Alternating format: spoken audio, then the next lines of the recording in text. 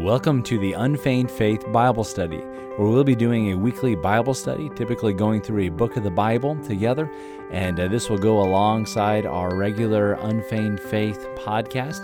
Thank you for joining us on this journey. We're in Colossians.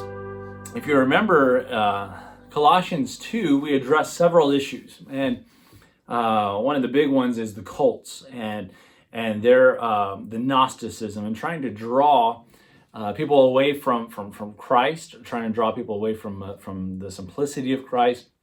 You got the Judaizers trying to put people under the law and under the bondage. You got different groups, and one of the big key issues that was being laid out is that we are complete in Christ. We're brought in because of the sacrifice of Christ. He circumcises us with the circumcision made without hands, cutting off the old flesh. And so we're not under the Jewish covenant, if you would, of Israel, and all these things. And then so it kind of ends the chapter with this: why put yourself back under the bondage of the ordinances, especially of men, traditions of men, and so forth? If you know, why aren't we dead to the world and the rudiments of the world and the traditions and on he goes. So as we go into chapter 3. He's still carrying on this idea, but he's transitioning a little bit. And so it says in chapter 3 in verse 1, if ye be risen with Christ. Now, by the way, when we talk about the resurrection, this is something, this is an area where maybe the cults check out. They have nothing to relate this to. A resurrected Savior, the central figure of our faith, conquered the grave.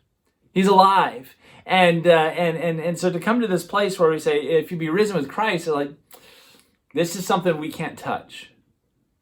And the fact that we are identified, we saw that we are buried with him in baptism. We see that concept. We are in Galatians crucified with Christ. Here now it's saying, if ye be risen with Christ. Hey, if you've been placed in Christ, our rapture is sure. Our resurrection is sure. We will be with him, and quite frankly, even in this life, we are to walk in newness of life, the Christ life, him walking in us. We were dead in trespasses and sins, but now he has resurrected us, and we are alive in Christ. If you be risen in Christ, what do? Seek those things which are above, where Christ sitteth on the right hand of God. He's now drawing our attention. Remember, I mentioned in the very beginning of this series that Ephesians kind of addresses Christ to his body, or the head, if you would, God to the body, and what he has done for the body, and our position in Christ, who we are, identity. Philippians talks about how the body relates to one another, to each other. And then Colossians talks about how we then relate back to the head, and as our eyes are on him. So he draws our attention to the heavenlies. Look to Christ. Where is he right now? Well, he's at the right hand of God. And we are to set our seek those things which are above, the heavenlies. Seek the things of Christ, the things that are above, the things that matter. All right. Now this is important because remember he said earthly things, free from the rudiments of this world, the earthly things. What do we tend to do? We fall into these traps of we talked about even yesterday, the ordinances. Those are earthly things. If you're dead to those things too. And he even talks about false humility and false worship and all these things that all they do is kind of puff up the flesh. And let me just say this, as we talk about seeking the things that are above, we seek that. In fact, in verse 2, he says, set your affections on things above, not on things that, my affections, my heartstrings. What are the things that are tugging on my heartstrings? What are the things that I'm after in this life?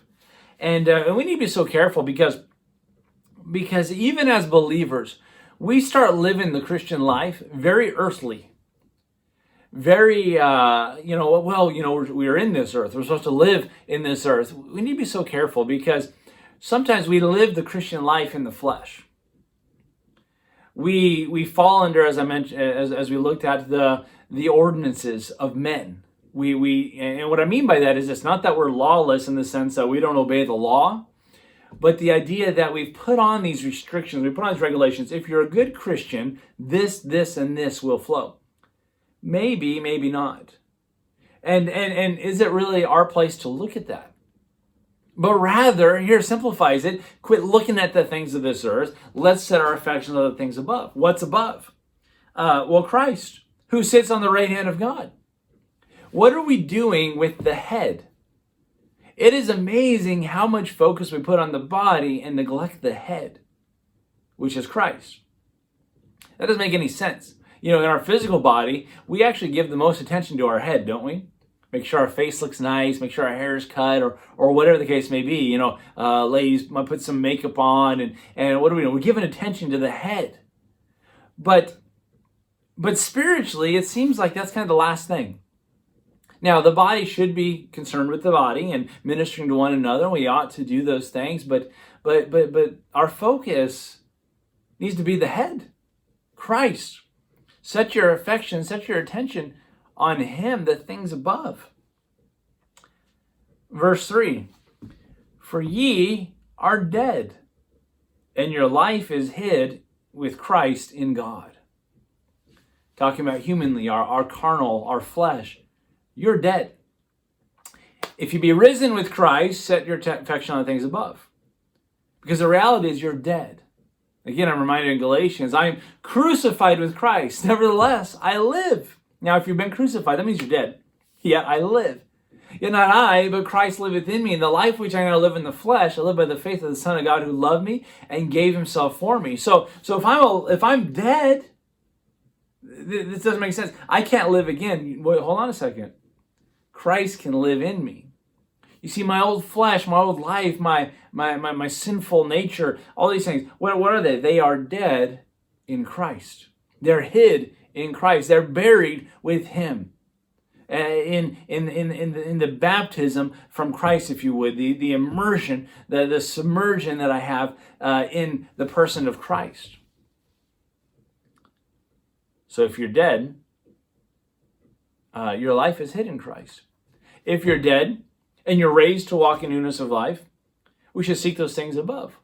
So getting our attention back on Christ. Why? Because we're so focused here. Now, the application is here. What do I do with this knowledge? What do I do with Christ? It's here. But if we're not careful, we miss the most important part. You see, here's where I think the problem comes so often in the Christian life, and I think what we've done with Christianity as a whole, is we've looked to God as a means to our end. Meaning, if you want to have a blessed life, look to God. If you want your children to turn out, look to God. And whatever your goal is, whatever that thing is, look to God, and he's going to get you that goal. And what happened is we got the cart before the horse. You see, he's not going to be the means to anybody's end. He's not some genie in a lamp. We rub the lamp, he comes out and he says, your wish is my command. If that were the case, that makes us the master and him the servant. But when our goal and our ambition and our desire, our eyes are on the Lord Jesus Christ, it is amazing how all those other things kind of become a byproduct of seeking him. In fact, isn't that what Jesus had said in Matthew, was it 6? When he says, but seek ye first the kingdom of God and his righteousness, and all these things we add unto you. You see, we get things backwards. Those things are all great. Those things are wonderful. But apart from the head, it's all vanity. It's all vanity.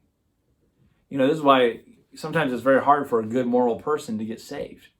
They don't see the need of a Savior. But all that goodness is vanity.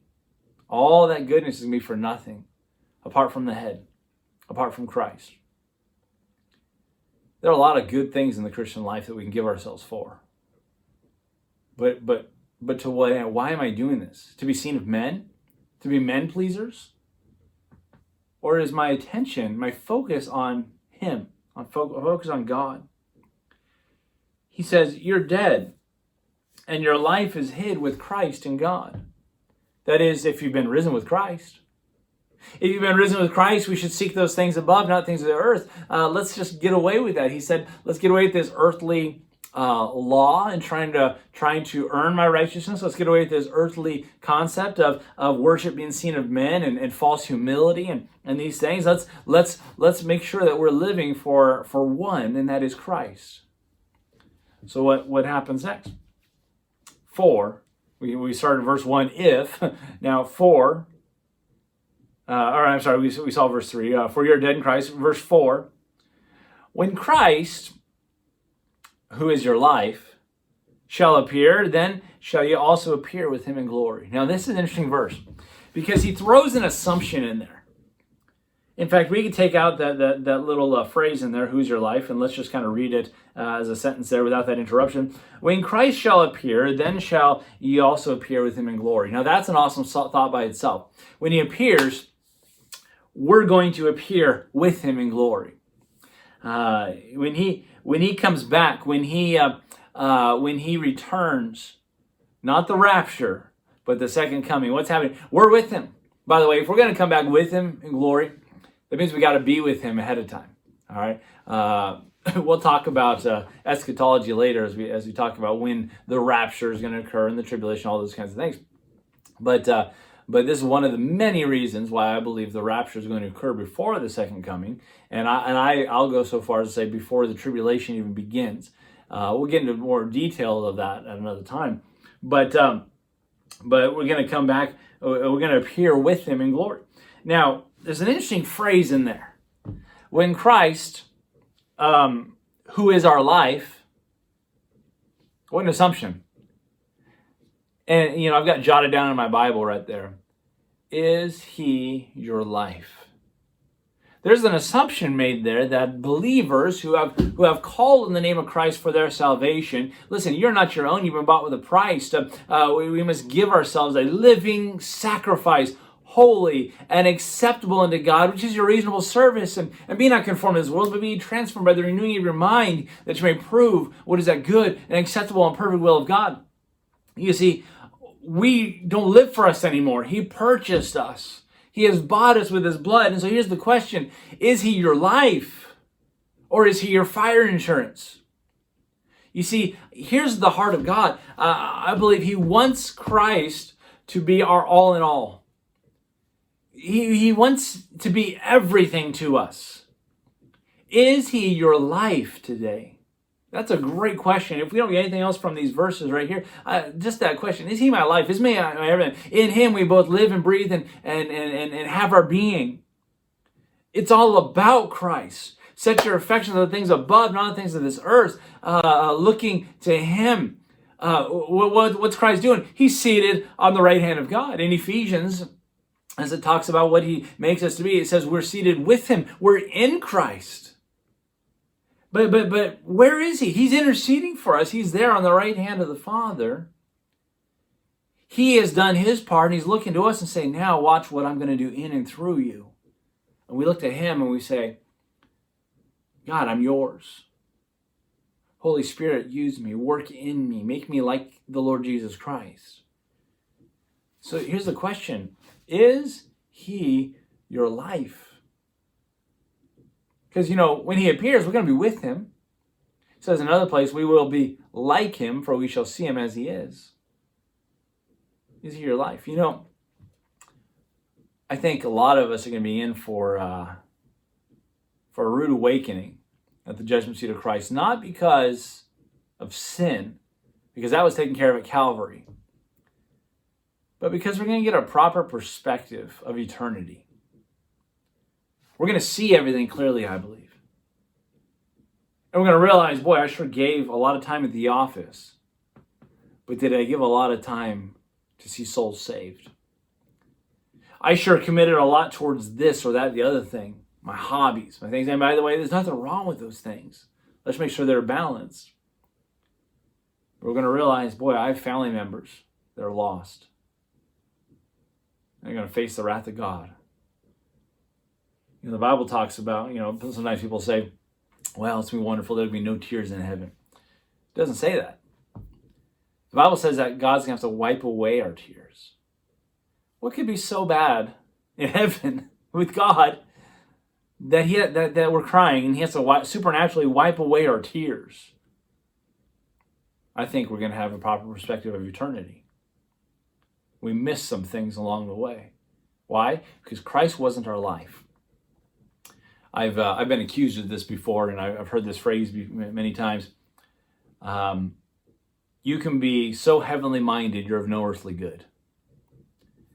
I don't believe there's such thing. Now, I do believe there are those that just have their heads up in the cloud, and maybe that's what they're talking about. But I believe the more Christ is your focus and Christ is your life, honestly, the better citizen you'll be, the better father you'll be, the better neighbor you'll be. All these things are going to fall into place with the person you ought to be. Why? Because he's my life. He's my focus. And as I look to him, and I'm looking to his word where he's expressed himself to me, I see who I'm supposed to be. I see who I am. I see where I'm going. Looking unto Jesus, he's the mark of the high calling of God in Christ Jesus. I see all these things playing out. I see the principles. I see the Proverbs, the book of wisdom, and I see how I handle life circumstances, and all these things start coming into view, into focus. Why? Because he's my life. There is nothing else. I've said no to man's wisdom, that old flesh, that all it lived for was pleasing self. And I say, God, how can I best please you today? Because you're my life. For when Christ, who is your life, shall appear, we shall appear with him in glory. Tomorrow we're going to get into, and I don't want to start the list now, but we're going to get into some very practical things in our life that says, if Christ truly is your life, then there are going to be some things that you're going to cut out of your life. And if Christ is truly your life, there are going to be some things that you're going to be making sure that are put into your life. And I want to be careful because I'm not contradicting what I said yesterday about the ordinances. Because truly it's not about do's and don'ts. Now it's about this. Is he my life?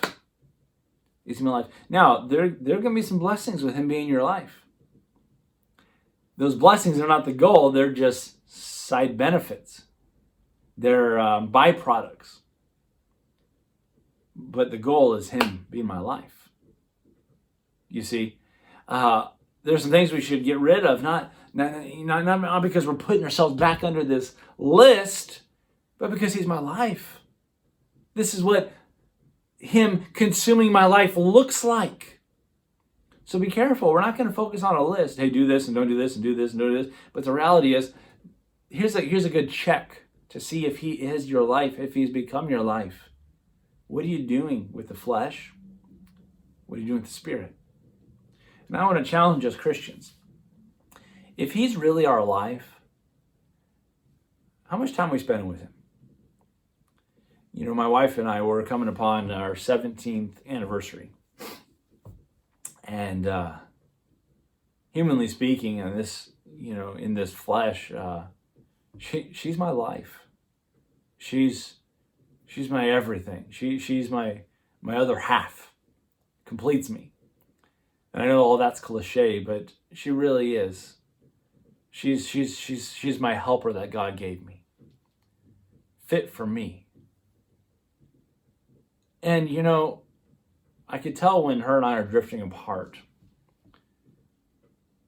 In those times, maybe there have been stresses of ministry and just busyness, busy seasons we go through.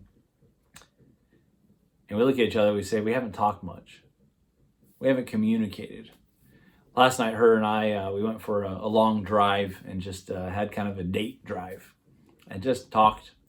And then came home last night and we played a game together. And just time together. Because she's my life. And I look to the Lord and I consider Jesus. And I ask myself the question, is he my life? What kind of time do I spend with him? What kind of fellowship is there with my Savior? The one who gave it all for me. Is he my life? Some people right now are kind of panicking and kind of frustrated. And I'm afraid in some way, maybe even they ride on the coattails of their pastor or their spiritual leader. And in these times, it's actually kind of good because we're going to ask, how are you doing at feeding yourself? Now, I've been doing these online Bible studies. I've been doing online services and stuff, but it's not really the same. Do you feed yourself? And what I mean by that, do you spend time with the Lord? Do you read His Word, God's love letter to us? Do you pray? Do you commune with Him? I love that song, In the Garden. Just a word picture of that communion with the Lord. And He walks with me and talks with me. He tells me I'm His own. Where does He tell me that? In His Word. The joy we share while we tarry there. You see, this walk, this life that I have with Christ, He speaks to me in His Word. I speak to Him in prayer, and we commune together. And then there's wonderful times where, quite frankly, I don't want to walk away from, because it is sweet fellowship. If He's my life, there's going to be a passionate pursuit of Him. If He's just fire insurance, then we're looking at everything as a duty, or this checklist, or He's an angry God that I got to try to appease, rather than a loving Heavenly Father. And we get everything backwards. You see, and I was actually talking with somebody today about this. Why is doctrine so important? Why is theology so important, the study of God? Because at the end of the day, you will always do what you believe. You're never going to change the way someone behaves until you change the way they think. You're going to do what you believe. And you say, why do our kids go down off the deep end? Why do they go down these bad roads? Because they're doing what they believe. They never bought in. There's no faith. They didn't get it. So when we learn and we understand, who am I in Christ and who is Christ to me, and as Colossians is addressing, who is this head and how are we to relate to Him, we start to realize that there's going to be this outflow from what I believe, what I understand to be true. When I know Him, and I know Him intimately and personally, when that's why the Scripture says, study to show thyself approved unto God. Not unto men, not unto each other, unto God. A workman that He is not to be ashamed, rightly dividing the word of truth. I'm studying. Why? Because I want to know Him. And the more I know Him, the more I understand Him, there's this communion we have, this fellowship we have together. Why? Because He is my life. Christian, believers, is He your life today? And what are you doing to cultivate that relationship? Well, I have a list. I go to church regularly. I tithe. You're starting to sound like that Pharisee. I thank God I'm not like these others, for I fast twice in a week, and I don't have problems like this publican. Now, that's what happens when we're looking at these things. Now, do I do these things? Absolutely. I have to be there every service. I'm the pastor. Of course I tithe. Of course I do these things, and I pray, and I read my Bible and all this, but it's because He's my life. Nothing else really matters. Hey, my kids, they get involved in sports and we do these things, but at the end of the day, we step back and say, what's our life all about, guys? It's about Christ. He is our life. Now you can ask my children that. They'll say, Christ is our life. That's what we're designed. Are we perfect? No. Do we slip up? Do we have times where maybe He's not as central as He should be? Absolutely. But here's the thing. He's my life. Remember Peter, after he denied the Lord and Christ resurrected, and he made them some fish that are on the seashore. And he looks to Peter and he says, Peter, do you love me? Lovest thou me? He said, yes, Lord, I love you. He says, feed my lambs. Peter, do you love me? Yes, Lord, you know I love you. Feed my sheep. Peter, do you love me? He says, Lord, thou knowest all things. You know that I love you. You know, I believe Peter was saying kind of between the lines there. I believe he had a heavy heart and he said, Lord, I know my actions didn't show it the last few days. I denied you 3 times. I abandoned your calling when you said, follow me and I'll make you fishers of men. And I went back to my old life of fishing. But Lord, you know I love you. You see, sometimes we don't always do it right, but boy, if He's my life, we're going to keep coming back to Him. We're going to keep coming back to that place and say, I want to walk better. I want to follow better. And I sure hope that's your desire today.